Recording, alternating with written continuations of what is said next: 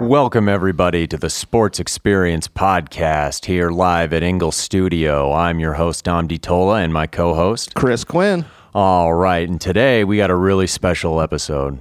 I mean, a really good one. We're getting into the AFL, the American Football League. I'll say this. The research for this, I wouldn't say it got me hard, but it definitely got me wet. So. Oh, yeah. I mean, I ruined a couple of pairs of pants over the research of this. Oh, I bet. And I got some good personal stories from my dad, actually, awesome. on the history of this league. But you just want to jump right into it? Yeah, let's get in. I'm just too excited. No more banter. Let's talk AFL. All right. So we're talking about the AFL, the American Football League, 1960 to 1969, which in my opinion is one of the most important upstart professional sports leagues in American and possibly even world history, to be quite honest. Oh, yeah. There's other leagues that copied it. I mean, we'll get into it. We'll get into it, but kind of the framework and the history behind this is by the 1950s, American sports were kind of relegated to the Eastern time zone.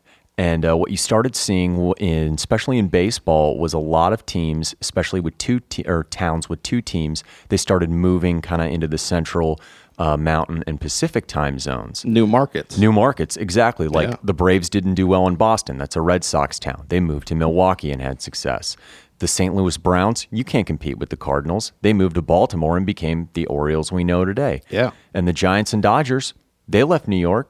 They went to California. For greener pastures. And it's worked out. I mean, and also by the end of the 1950s, at about the same time the AFL started, which kind of coincided with it, they tried to start a third baseball league, pro baseball league called the Continental League. Now, I'd never heard about this. Yeah, it was Branch Rickey and a bunch of kind of millionaires in a lot of AFL markets who wanted pro baseball.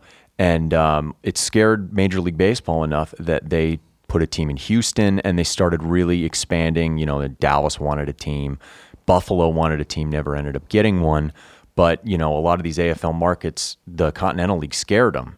And what came about was a son of an oil magnate named Lamar Hunt, who lived in Dallas, watched the 1958 NFL title game between the Colts and the Giants.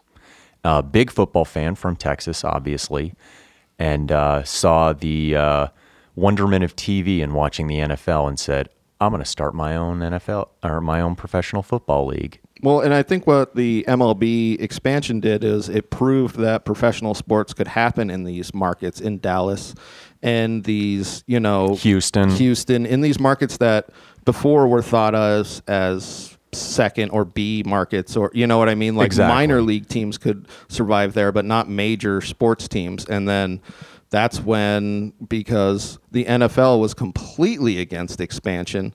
Yes, and they really took advantage of that. So when the league started in 1959, they had a group of cities. 1959 for the 1960 season, they had a group of cities: Denver, Dallas, Oakland, Los Angeles, a second team in Los Angeles, which was the Chargers. You also had New York, a second team, which eventually became the Jets. Yep. Buffalo. Boston didn't have a professional football team. They were Boston through the old AFL days, the Patriots. Houston. And,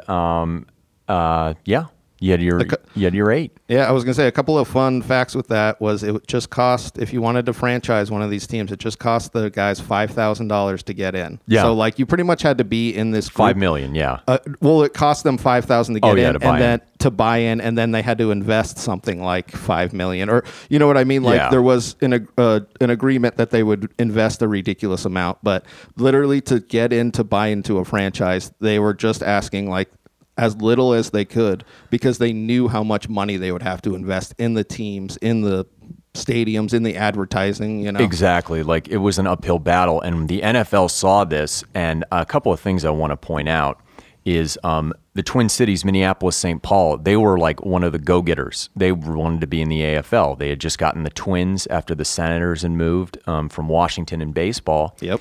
But the NFL saw this and said, oh no, this could actually work. They convinced the Minneapolis ownership that they wanted a team, so they went to the NFL. And the second that Lamar Hunt, who owned the Dallas Texans, later to become the Kansas City Chiefs, and I'll get into that later, Yep. they saw that, crap their pants, and against the wishes of one of the crappiest people, he makes Donald Sterling look like Jesus, everyone. George Preston Marshall, okay, the owner of the Redskins, he saw his team as the South's team. Yeah. He didn't want any expansion into Dallas, but, Texas football, really, that's what you got. They put together the Cowboys, the NFL. They put an expansion team like right quick. I was going to say in the span of like a couple of months. Yeah. Because they saw that market was juicy, just like the Minnesota one, and they gave an expansion to Minnesota. But the Dallas one that was, I think, the most, I would say, egregious towards the AFL because taking the Minnesota team was pretty bad, but like pretty much going in and killing one of their biggest markets. That was, and they did it as a screw job to Lamar Hunt. Oh, for sure. And Lamar Hunt. They call the AFC Championship Trophy the Lamar Hunt Trophy for a reason. Kansas City wears the old AFL logo patch on their jerseys now. Like it is a proud history. And the NFL specifically did that to, give an Uncle Slippy Fist to Lamar Hunt and tell him that they're part of the not fucking around crew. Yeah, they were. They were like, you can start this league, but you're never going to be on the same level as us. That's what they were trying to put out to the world. Yeah, and that was kind of the thing is Lamar Hunt and the owner of the Buffalo Bills, Ralph Wilson, who was a minority owner in the Lions, Hunt wanted a team. He tried to buy the Chicago Cardinals at the time a whole bunch of times, and it just never panned out. And he's like, they're only playing 12-game schedules, and there's only like 12, 14 teams in the NFL. I want a team. And what he did after one of those failed meetings with the Cardinals, he wrote up a business plan for the league to create a new AFL football league. Yeah. And he got his buddy Bud Adams, who is the owner of the Houston Oilers, later the Tennessee Titans, controversial figure as well. Bob Howsam in Denver, Harry Wismer in New York, who started the Titans, later Jets. I mean, they got all these guys together, and they said, let's see where this thing goes. Yeah. Well, I think they saw that they could have these open markets, and they could survive off of these highly attended games, because this was before the TV contracts were coming in such big. Yeah, but we will get into the TV contracts because that puts the fear in them. Fun fact: the first owner of the Los Angeles, later San Diego, now Los Angeles Chargers was Paris Hilton's grandfather, Baron Hilton. And he was a credit card magnet, and that's why they're the Chargers. Exactly. That was literally the fact I was about to bring up. That was my other little tidbit fact on the originals. Right on, man. Yeah, I love those. I love those little like Al Davis was the assistant coach or what. You know what I mean? Just those little facts that you're just like, oh wow, this really built from the bottom up. Because AFL's first season, they weren't. First few seasons, it was a struggle. It was a struggle. They had players that wouldn't necessarily have made these teams, in 67, 68, 69. Yeah, and that was the thing is it was kind of helped out because the NFL was so small.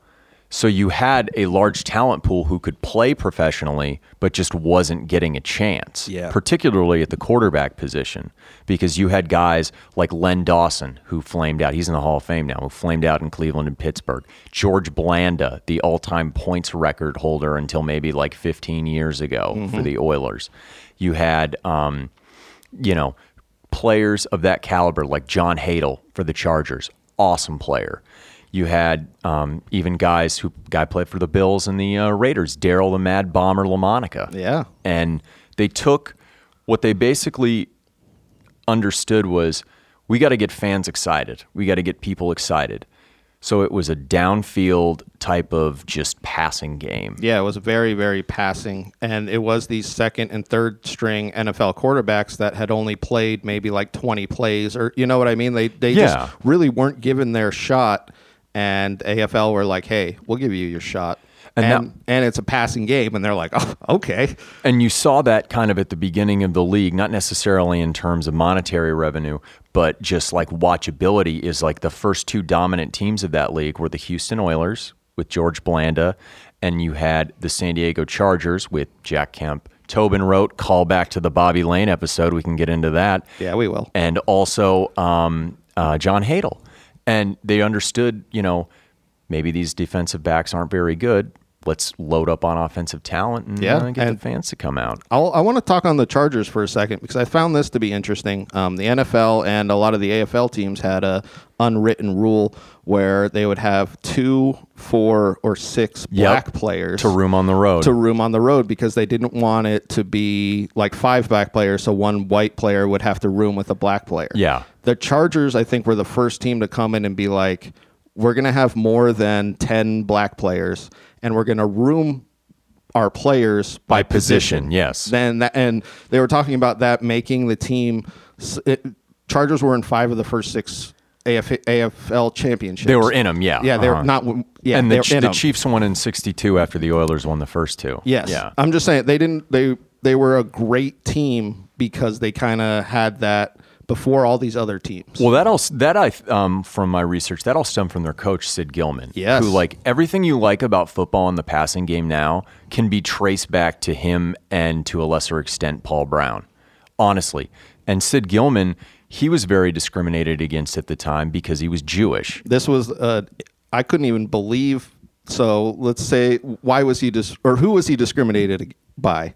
He was discriminated by the NFL, but also a lot of college teams in the Big Ten, Ohio State. Yeah. They pretty much said, hey, our fan base just is too racist to have a Jewish head coach. Like, literally, that's what they told him. And he was just like, okay. Okay. Yeah. Well, whatever. Sorry for you. I'm just going to go get Hall of Fame wide receiver Lance Allworth and dominate everything with Keith Lincoln and Paul Lowe in the running game off of that. Well, that's what a great coach he was he saw every team's, like, he saw where they had holes, and he pretty much attacked those holes. Oh, yeah. The passing game. A very sophisticated type of thing. And the cool thing about the AFL, if you didn't know, I had actually saw this on one of Peyton Manning's summer school type things. He was throwing all the balls the NFL has had over the course of their history. Okay. And the AFL ball was a little bit different than the NFL ball. And when I say that, it was a little bit longer and a little bit thinner. So, I mean, you're around the same age as me. Do you remember those old, like, Nerf footballs with the tails on the end of them? Yes. With that, like, whistled when you threw them? Yep. It was kind of designed, not with the tails and shit, but, like, it was designed like that. A little bit more aerodynamic. Yes, exactly. Yeah. So it really supported the passing game. Yeah, that's awesome. But back to the kind of financial stability of the league in the earlier days. Bit of collusion going around. A little bit. The team based in Oakland, which was originally named the Senors before changing to the Raiders, which is just so perfect. Some of the names of these original teams, you're just like, what were you even thinking? Yeah, like New York Titans. Glad they changed that one. Yep. But so they were bottoming out in '62. I mean, all the teams were losing money. I mean, they were really struggling to get people into games. You could count all the people in the crowd, you know, when you went and were on the field. But Oakland was financially failing, and their owner was just going to tap out, not even move the team, just fold. Yeah, he was folding the team, essentially. And Ralph Wilson, the Bills owner, he died maybe about only 10 years ago. I mean, he owned the team forever.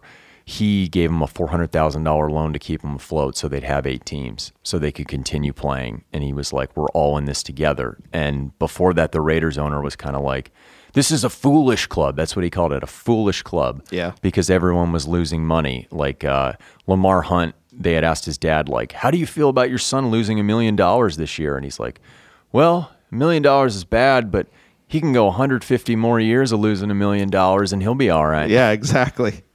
And Hunt came out and said that he was just like, I wish I was losing that. Like, I wish I had that kind of, you know, right. Those numbers were at all accurate, which they weren't, but they were still losing a lot of money because they were essentially buying some better players. So this is like 62, 63. And the kind of the one important player that they got in 1960, their inaugural season, was the 59 Heisman Trophy winner, Billy Cannon. Yep. The Oilers drafted him, as well as the, I believe it was the Los Angeles Rams. And he had agreed to contracts with both teams. I don't know why. You'll see a lot of that kind of down the road in the NFL-AFL rivalry. But a judge ruled that he could pick his team. Bud Adams, the Houston owner, go big or go home, paid him more, and he became one of the first stars. He led him to the first 2 championships. He had that cannon. Yeah, well, he was a great running back and a great receiver out of the backfield. Great kick returner, great punt returner. I mean, he was an electrifying player. I was going to say, back when players played so many positions, where he really ran everything that they had. Yeah, he was like a Swiss Army knife type guy. Yeah, like all those Patriots running backs you see now, basically. But they were saying the Oilers essentially paid him twice what the Rams were offering him, and that's why. Yeah. That's why he went, and it's one of those things where I bet they were paying on average less for these, utility players, but for their stars, they were really forking out a lot of cash. Yeah, and they had great leadership at the top, though, from their commissioner. I don't know if you saw anything about him, Joe Foss. Yeah. He was a World War II hero as a pilot in the Pacific and governor of South Dakota, and they're like,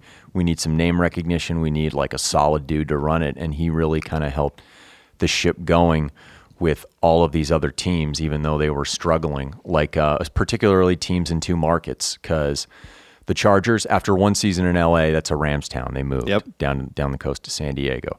The Titans, for their first 3 seasons, the New York Titans, you can't beat Big Blue. You can't beat the Giants in a marketing battle until later, which we'll talk about, a very important AFL figure.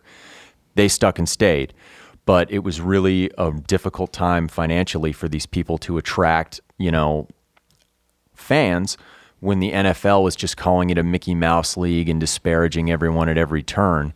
And the saddest part was that in Dallas, the Cowboys were really bad their first 3 years. They were awful. Because of their fly-by-night, let's put an expansion team, barely an expansion draft, let's put one there. And the Dallas Texans, coached by Hall of Fame coach Hank Stram with Lenny Dawson and all those other guys, they won the 62 championship, and months after winning it, they had to move to Kansas City. They didn't want to. Which is crazy. They were the more popular team in Dallas. Yes. But Hunt was like, look, I have to do it for the good of the league. Kansas City wants a team.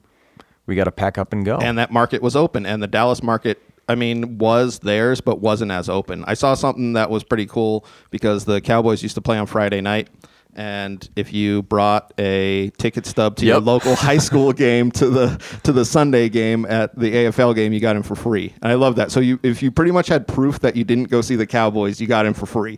And teams would do that. They wouldn't play games on Sunday like the Patriots would play on Fridays. Yeah. Because everyone in New England at that time, there was no team. They're rooting for the Giants. Oh, yeah, for sure. There was no loyalty like it is now. It was very much like these big markets had like pretty much the whole East Coast. You know what I mean? Like it was very much. It was not like New York rooted for the Giants and Boston and New England, that kind of thing. It was very. If you were into football on the East Coast, you're almost a Giants fan. And I talked to my dad about this. He's 66 now, so he was a kid when they put the Broncos in Denver. Oh, okay. And it was the first professional sports franchise Denver had ever had, and everybody just went nuts because there was a pro team in Denver. And the reason I say this is another funny story he told me about.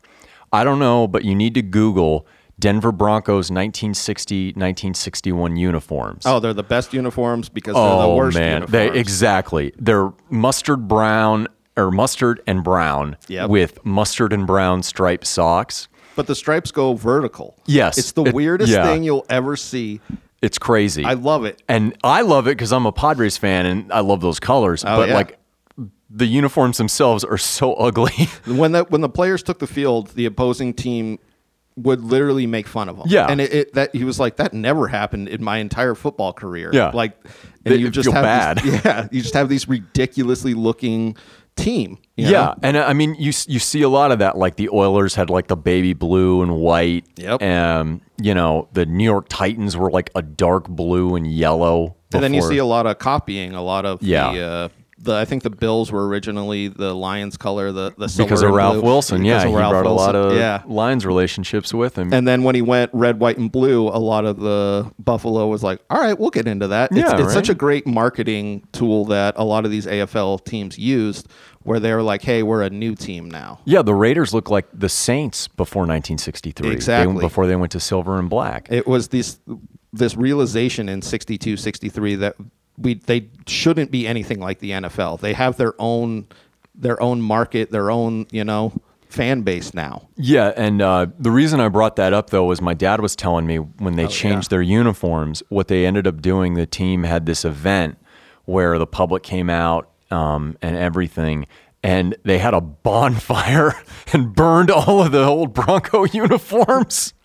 I love that because there's like, it's rare to see one of those uniforms now. Yeah. I mean, when the AFL had its 50th anniversary back in 2009, they brought those out, and it was just like, oh, man, so bad. And the Patriots kind of first they had the tri-corner hat, then they had the whole Minuteman hiking the football. Yep. I mean, that one lasted forever, though. The Minuteman hiking the football, yeah. And you could still see those out there. Yeah, the NFL has rules now where you can't change your helmets, so a lot of the throwbacks are kind of, you got the kibosh on them, but that was the time, that was the style. Yeah, that was the style. I don't know if the Broncos were definitely necessarily a style. That's why I love about whoever came up with those. Like, God, they must have just been like, I'm sorry. Yeah, and their first quarterback, Frank Tripucka, he had played at Notre Dame. He was kind of older, an NFL veteran. He was on the coaching staff. Oh, I love that story. And the quarterbacks were so bad in that first preseason that the head coach was like, why don't you go in there and take some snaps? And then he ends up being like an AFL all-time leading passer by the time he's done. Yeah, I think he played 4 or 5 seasons. Yeah. It was great. Like, literally, he had retired. He was the assistant coach. And I think the first half they had 0 completions. And he was like, just get in there and do some. And he was just like, all right, I'll do it. Yeah. Like, I can still sling it. To do. Yeah. I got a couple beers in me. Let's make this happen. But, by 63, 64, though, what you started seeing was like a lot of these teams and a lot of these innovative coaches like a Sid Gilman, the teams are getting pretty good. Yes. And getting pretty competitive. And I say 1963 is the most important year because in that year's AFL championship, the Chargers beat the New England Patriots at Balboa Stadium. Jack Murphy hadn't been built yet. They beat them 51-10. And New England had like the most dominant defense in the AFL. Yeah. Just absolutely crushed them. And people were talking about that year after that game. They've interviewed a lot of Charger players and said, oh, what do you think would have happened if you would have played this 63 winning Bears team? 3 yards, cloud of dust, George Halas. And they're like, we would have kicked the crap out of them. Mm-hmm. Our passing game was so sophisticated, we would have kicked the crap. In fact, on their championship rings, it doesn't say AFL champions. It says world champions. That's awesome. And because they dominated and because it was televised, people started saying, like, we want these leagues to go at it one day. Yeah. Like, we really want these leagues to go at it. That thought of, well, what if became like, well, why wouldn't they do that? Yeah, and it kind of gave the league a little bit of a boost of confidence. And 63-64 was also very important because the New York Jets were bought because Harry Wismer, for all the good that he did as far as getting radio contracts and promoting the team, it just wasn't working. He was bankrupt. Yeah. And the league needed New York. They needed that market to like kind of, tell everyone we're legit. They said they needed a flagship team in New York, even if it was a lesser team to the Giants. Exactly. That's what a giant market New York really is. And the cool thing about that is showbiz magnate Sonny Werblin bought the team, and he was I think he was Jackie Gleason's manager. He knew everyone in New York. He was like, let's put some glitz and glamour on this. Yeah, let's make it a show. And he got a new stadium for him. That was the other big thing for the AFL. They started getting new stadiums. They were smart because the NFL was playing in older, decrepit ones, and they're like, okay, we're making some revenue finally. Let's, get people out to the ballpark. So he got them at Shea Stadium. That's Flushing Meadows. Yeah, over in Queens. They renamed themselves the Jets because it's between both LaGuardia and Idlewild airports in New York. New color scheme, the green and white that you see today. Yep. And then by, I believe it's 1965, and we can go back to the television contract. They were kind of in bidding wars for players with the NFL. That's when they had separate drafts. Yep. And because it's New York, because you need a star, because you don't have a quarterback, and because your owner has a lot of deep pockets, they lured Joe Namath away from the St. Louis Cardinals. I was going to say, and this is where we get the first real giant star in the AFL, because I feel like there were stars before, but then I feel like Broadway Joe really transcends football. Hey, everybody. Just want to take a quick break to let you know that our Sports Experience podcast is brought to you by Engel Studio here, and they're here in Tucson for all your recording needs. Yeah, Broadway Joe. I mean, there's nothing else to say. Yeah. They doubled St. Louis's offer and gave them a brand new car. Their owner said, go out in New York. You're single. Do whatever. Meet people. Get people to go to the games. Like, be a personality. He got women into the game. Yes, that was he another did. thing. Yeah. Where women before were not into, they were into professional baseball, but they were really not into professional football. Yeah. And I think this is one of the first, really handsome quarterbacks that used to have his helmet off all the time, and they used to show him on TV a bunch. And, and that was him dropping dimes to Maynard and Soward on the outside, letting Boozer and Snell run it up the gut, and they hired Weeb Eubank, who in that 1958 championship game and the next season too was world champion coach with the Colts. Yeah. And the one thing I wanted to get to as part of that 64-65 kind of thing was the TV contract. I know you wanted to talk about that on January 29th, 1964. Well, this is what I feel like put the real fear into the NFL. Yes. So they really were, at that time, they were like, AFL probably won't last a couple more seasons. That was their thought. Because they were hemorrhaging money. Yes. And it was obvious that they were. That was the thing. They weren't selling out stadiums. They weren't, doing all the things that you need to do as a franchise. But then NBC came in because CBS had the rights to the NFL, and NBC was like, well, we have to challenge that. Why not? Why wouldn't they? Model. So now they have AFL games and the revenue from that. Exactly, $36 million. And Art Modell, the Browns and later Ravens owner, much vilified individual, said, well, my God, they've got us now. Yeah. And then Art Rooney, the Steelers owner, said, looks like they won't have to be calling us Mister anymore. Well, it's one of these interesting things where with the revenue came in, they had equal share on it. And I think it was Hunt who... Yeah, the equal revenue thing. Who saw the way that MLB had it. So games in New York that the Yankees played, the Yankees took all the revenue.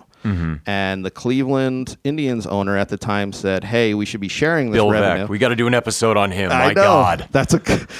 We should be sharing this revenue because we're the other team on this field. Like, why wouldn't we share it? And literally, he was vilified as they were like, you are a socialist. Yep. You are a communist. Like, it was... The backlash from that was crazy, but it showed Hunt that was like, hey, if we want to make this a viable league, we need revenue sharing to be equal. Because like with Ralph Wilson boosting up the Raiders, you need everyone in it together. You can't have any lone wolves, because if you're going to make it work and you're going to challenge the NFL, all hands need to be on deck. Yeah, you can't have a franchise fold, because obviously they couldn't have 7 teams, but you can't have one of these, because if a franchise folded at that point, I don't think they could have got another team going. No, it would have been, who would have wanted to invest? Exactly. It would have been just like, no, looking at the past economic reports, like, let me see your books. They would have been like, why would I invest in this nonsense? Exactly. And then the TV deal comes in, and then we start seeing real, not competition between them, because we don't get the Super Bowl yet, but we see real, like, signing competition of players. Yeah. One of the things we talked about before, it's kind of related to the signing players, I really wanted to emphasize about the AFL because I found it absolutely fantastic, was it really gave chances to players of color to flourish. Dallas Texans, Kansas City Chiefs, that franchise was really at the forefront of scouting these historically black colleges and getting these really good players like, Otis Taylor, Buck Buchanan, Willie Lanier, Bobby Bell, those guys. And they were had a black scout. They were the first team to ever have a black scout. And he kind of got the inroads into these schools and being like, it was an exciting league for them because, while society itself was still racist, it kind of gave a reprieve. It gave them a chance to at least be like, I can do this job and someone's going to give me a chance. Well, the NFL wouldn't scout more than 2 or 3 black players. Yeah. And literally, I think it's Kansas City in '66. The coach came out and said, "I don't care what color he is. I don't care where he's from. I don't care what country he's from. The only thing I care about is that he's the best player at that position. Can he play? Can he play?" Yeah. And it's one of those things where you see the Chiefs through, I think, 65 to 69 were the best team in the AFL. Yeah, they really were. And because strictly of scouting. And there was another moment. It was the 65 AFL All-Star game. Oh, yeah. In New Orleans. In New Orleans. Because New Orleans was trying to put on a show to say, I want an AFL or NFL team. That was one of the cities Lamar Hunt wanted to move to. Yep. New Orleans or Atlanta. And the NFL was like, team. Like right off the bat. They wanted teams there because Lamar Hunt even considered the idea. And because New Orleans is segregated at the time, a lot of the black players, led by Abner Haynes, great running back for the Chiefs and the Broncos, felt so discriminated against that they walked out. Yeah. They walked out. Of the All-Star game. So they didn't have an All-Star game that year. They did, but they moved it to Houston. Oh, they moved later. it. You're right. Yeah, yes, they I remember moved that. it to Houston. And it got postponed. That's what happened. Not a lot of people showed up to the one in Houston, but they actually played the game, and these players stood up for, basic civil rights. Exactly. Ron Mix, a tackle for the Chargers, also in the Hall of Fame, was talking about they're on the bus ready to go, and one of the coaches gets on and looks at the bus and goes, "Where are all the black guys?" Oh, I love that. Literally, it's like, where are the black players? And they're like, "Oh no, they took a knee for this one." Yeah, that was the kind of their version of taking a knee. They all just boycotted the game, and some of them felt some backlash. Abner Haynes was traded almost immediately after it, which is crazy. Funny story about him. That was exactly where I wanted to go. Might be my favorite story. So at the time, you didn't have a common draft. You didn't have a common draft until 66, right? Abner Haynes was drafted by the Dallas Texans, but also by the Pittsburgh Steelers. Abner Haynes is hanging out at his house, and who comes to his door but Bobby Lane and head coach Buddy Parker of the Pittsburgh Steelers. And it's like 5, 6 at night. Yeah. And they are completely hammered. Like, we're talking Bobby Lane trashed. Exactly. like they've been drinking for multiple days on end kind of thing. Like, they're leaning into each other is what Haynes said. He's just like, no, they're like literally holding each other up. And they're like being what a couple of drunk assholes are doing, like probably being loud. And they were crapping all over the AFL. And what they don't know is Abner Haynes' dad, I think, was a minister. Yep. And he was like, yeah, you're not going to Pittsburgh. No, I love it because Haynes, he's like, my dad was like 6'3", 6'4", big black guy, and he was not into joking around. No. And he saw these guys, and they were completely hammered. They're like, we're coming to Pittsburgh. And he just goes, no, he's not. Like, that was his response. And that was I think that was what led to the AFL almost succeeding, was that the NFL had zero confidence in the pocketbooks or the ability to acquire talent of the AFL. Yeah. They just looked at it like they underestimated it was nothing. them. They completely underestimated them. And by 1966, what you saw happening were these enormous bidding wars for players. And players probably were getting bigger contracts than they should have. Yeah, for the time. Like Like Tommy Nobis, instead of going to Houston, he went to Atlanta because they offered more money.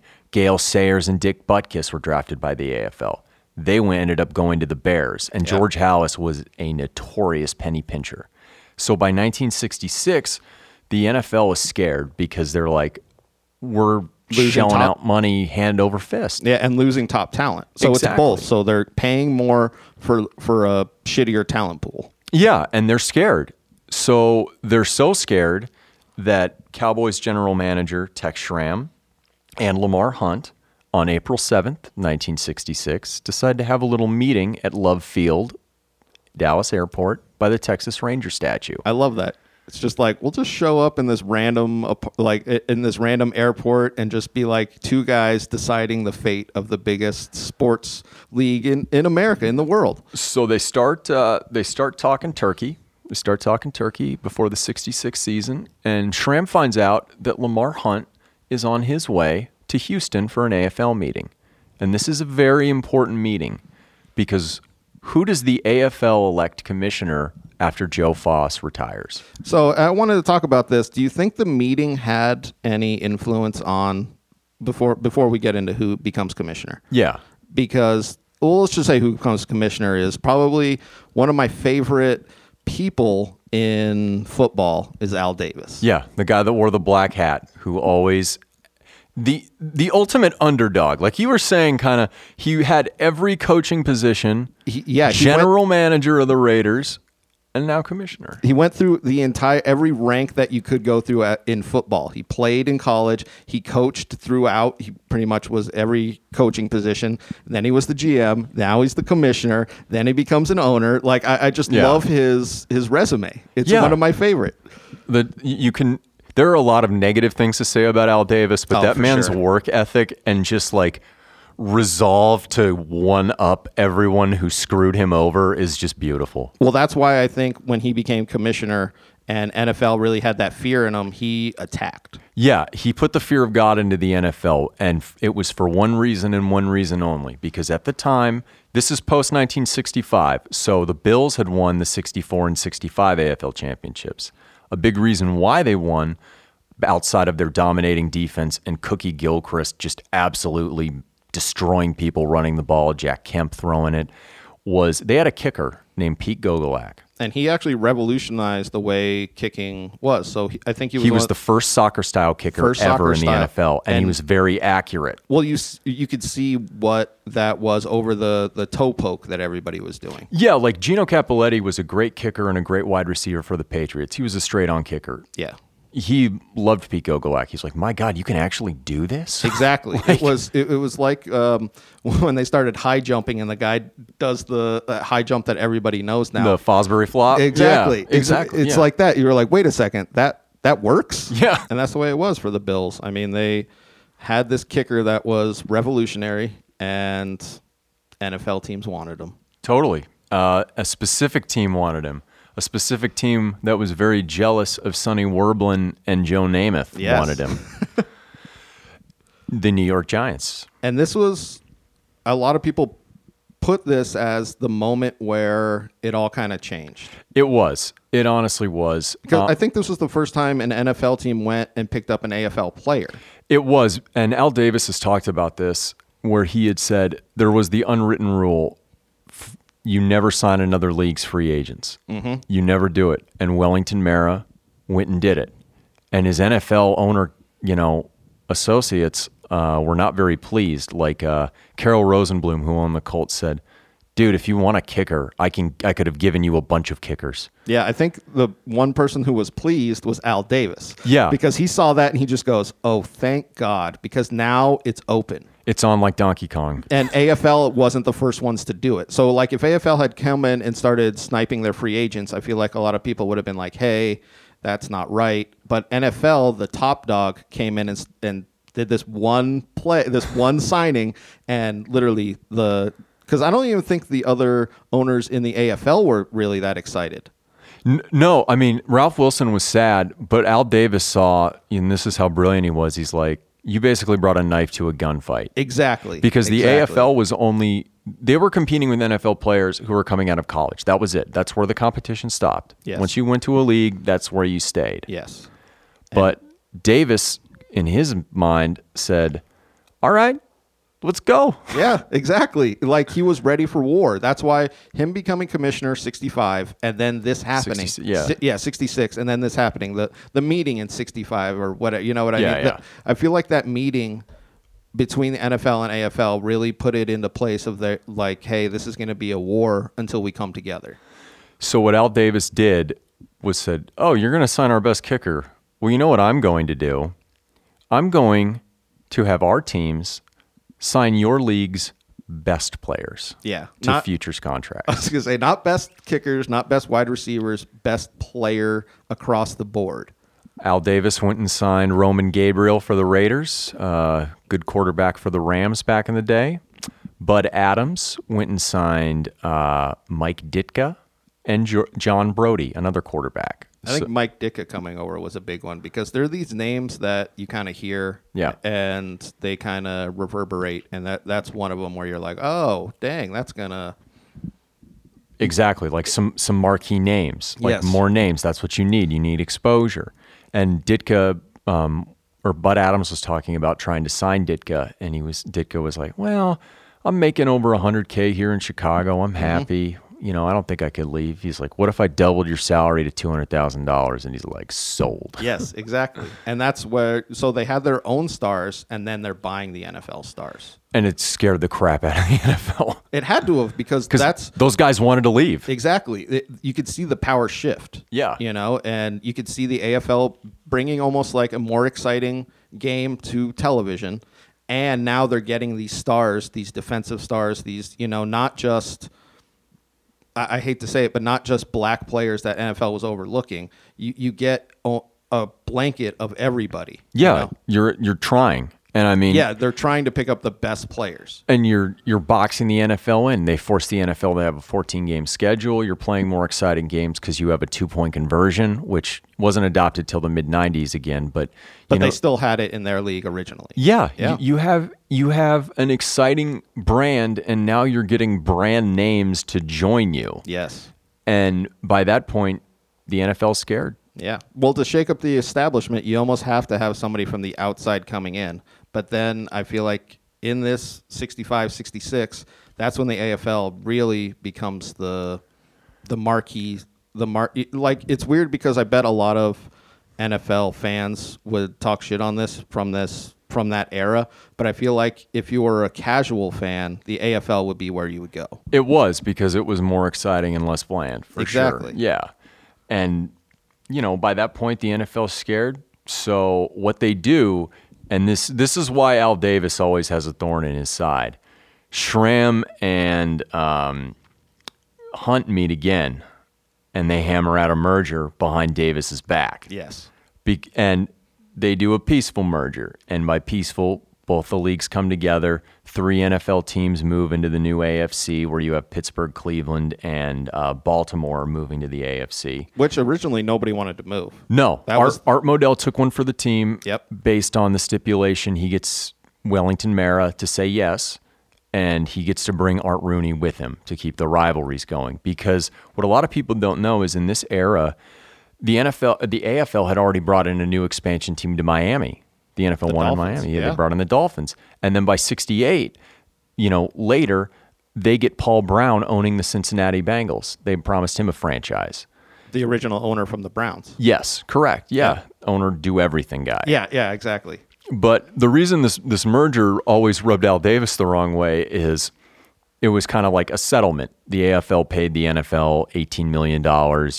You're part of the NFL now. The entire league merged, which I can't state enough how important that is. Yes. You went from 8 to 10 teams, and all of them get to go in.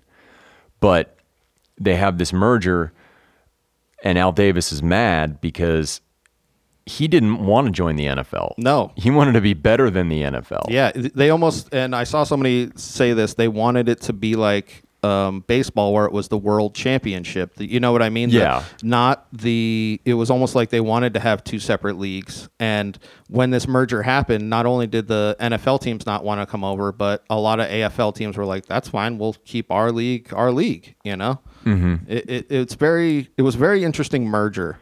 Yeah, Al Davis he was quoted as saying, in war, the generals win the war, but the politicos take all the spoils from the peace. Yeah.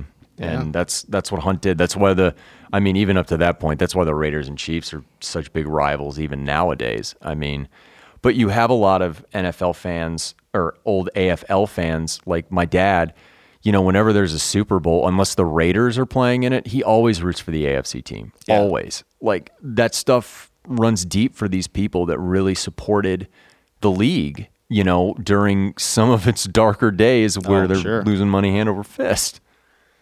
Yeah. But then, so the merger happens, 67, 68? Merger happens 66 because that's the first year of the Super Bowl. Oh, okay, yes. So this is what I wanted to get into. The first 3 Super Bowls. Yes. Oh, I'll talk about 4 too, because that's important. I want to talk about 4, but for the first 3, the NFL pretty much are saying the AFL is a joke. Even the first 2. Well, even though they win the third. Yeah. So like the first 2, the first one they get blown out. The AFL, I forget even who it was. It was the Chiefs and Packers. It was 14-10 at halftime, but then the wheels Packers came off. Yeah, the Packers 34-10 or something. 35-10. Yeah. But it was one of those things where you could see they were almost correct in that first two Super Bowls where they were kind of mismatched. And then the Jets come along. And one of my favorite, this is probably my favorite Super Bowl, is the Jets and the Colts. And 19-point underdogs the Jets were to the Colts. And Broadway Joe says, I guarantee a win. So literally they're looking to lose by 20. And let's not forget, the Colts at that time, that year, went 15-1. They destroyed their competition. Don Shula was their coach. Chuck Noll, who later won Super Bowls in Pittsburgh, was the defensive coordinator. But what they hadn't seen was a sophisticated passing attack or offense that you could find in the AFL with a quarterback the caliber of Joe Willie Namath. Well, that's the thing. There wasn't interdivisional play, so they literally were not seeing this passing game. Mm-hmm. They weren't seeing the option. They weren't seeing these things that the AFL pretty much made their own, you know? Yeah, and what Namath did in that game, it's kind of an ugly game. I've watched it before.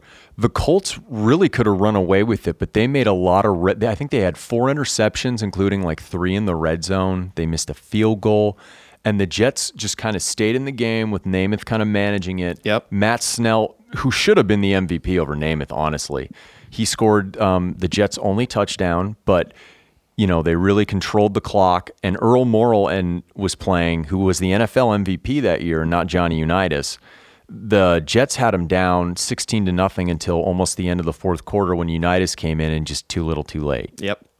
It's interesting because I bet the Colts, if it was they say this, if it was played 10 games, they would win 9 out of 10 or 8. And they probably would have. And they probably would have. And that's why for the first 3 Super Bowls, everyone says the AFL was less than. Or not, the league wasn't, even though they won that third one, the league wasn't up to par. Yeah, Vince Lombardi was quoted after the first Super Bowl. He had won the first 2 against the Chiefs and Raiders, and he said, well, that's a good football team over there, but it's not the quality of the NFL. Yeah. And the thing about the AFL players from researching this that I always love is even though they're on different teams, they all loved each other because they were all fighting for that common goal and legitimacy. Like after the Jets won, the Kansas City players were like, they're celebrating with them. They were like, hell yeah, we won this. Yeah. Because I bet that's the way it felt because of the way the NFL just constantly were beating them down. Yeah, and they just kept talking mad trash, and when the rubber met the road, guess who came out on top, especially in that game? After such a bold prediction, and so many gamblers lost money. Oh, I bet. That was one of those games where a ton of people had to have lost money, and 1 or 2 guys made a shit ton. I think he was their linebackers coach or defensive coordinator. Buddy Ryan was on that Jet staff. Yeah? Yeah. Oh, that's awesome. He went to Minnesota later with the Purple People Eaters, and then went to the Bears and, everything about that. Yep. So let's get into the 4th Super Bowl and the Kansas City Chiefs. I think they are the team towards the end of this AFL. And they're an interesting story in 69 because, they had won the AFL championship in 62 as the Texans. They had won in 66, but lost to the Packers in that first Super Bowl. Yep. Kind of didn't get back. 67, 68 were kind of down years, but 69 they get in as a wild card. There was a 14 playoff. So in the Western Division, they finished behind Oakland. So they had to go on the road to New York, beat Namath, and then go to Oakland and win on an incredible pass from Len Dawson to Otis Taylor, who was signed by the Chiefs because they almost kidnapped him and told him to leave a hotel where the Cowboys were keeping him. Yeah, I love that story. It was such shady shit going on. Oh, with yeah. That. Oh, man. They were like, oh, man, we got a kid. They didn't say that, but they were like, hey, you got to stay in this room for the whole time. You know what I mean? Do not leave this room. Do not answer the phone. Yes. But so they go on the road to win these first 2 playoff games, and then they get in. I mean, great defense. Len Dawson leading the offense, good running game. Hank Stram, Hall of Fame coach, coaching them. And the Vikings are almost a Colts clone from the year before. Yes. Just a very black and blue type team based on, fundamentals, running the ball. Joe Kapp's not like anybody's savior as a passing quarterback, but a good leader. Well, this is because of their formation. So this is what I never grew up playing football, and I never really got into the X's and O's of it. But the Kansas City pretty much came up with a new formation, which was the option or the motion of. Yeah, Stram would run a lot of motion to get defenses not to stack too far to one side. A lot of misdirection in the running game with traps and counters and things like that. What he said was, before the play starts, I want the defense to think. Yeah. Because a lot of these guys aren't thinking. They're just going out and being like, I'm just going to go, go, go. So everyone lines up where they're supposed to. Yep. Instead of, really creating confusion. And that's what this Kansas City offense did with a lot of this, was create confusion. Yeah, Minnesota, as good as those Purple People Eaters were, their defensive line was rather small.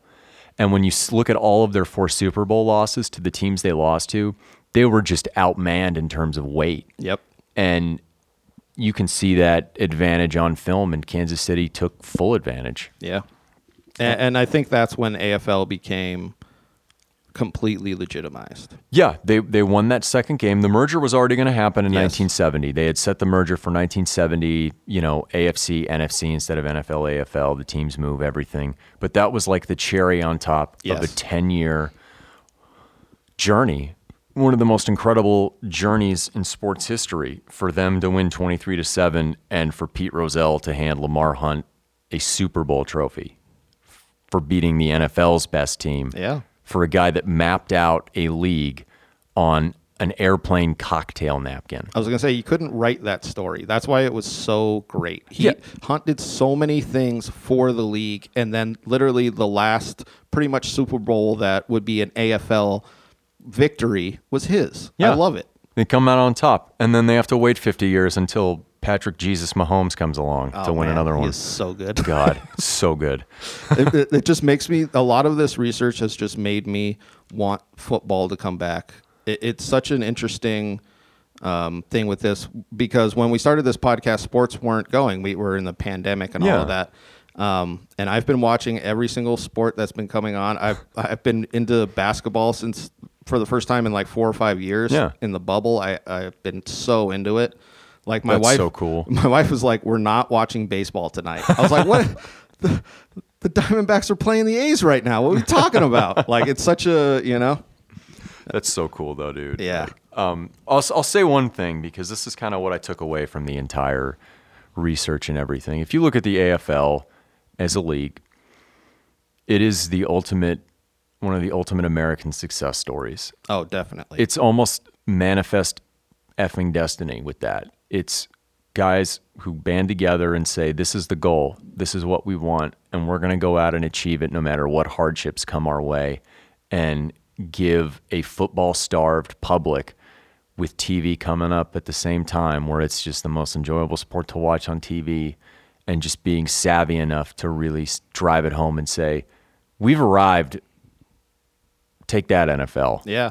It was a mixture of all these lucky circumstances. Oh, yeah. Like TV revenue coming in, they wouldn't have survived without that. Yeah. Just like, I love it. It's one of the best overall stories in sports. It needs to be appreciated. And like I said before, there's a reason why the Chiefs have the old AFL logo still on their jersey. Oh, yeah. Like, it means that much. Yep. And until all of those players are dead and gone, it'll mean something to somebody. Yeah. And that's us here at the Sports Experience Podcast. I'm Chris Quinn at C. Quinn Comedy. I'm Dom DiTolla at DiTolla Dominic. And we're always recording here at Angle Studio. That's ENGLE motherfucking studio. You can cut that last part. I don't care. All right. Thanks, man.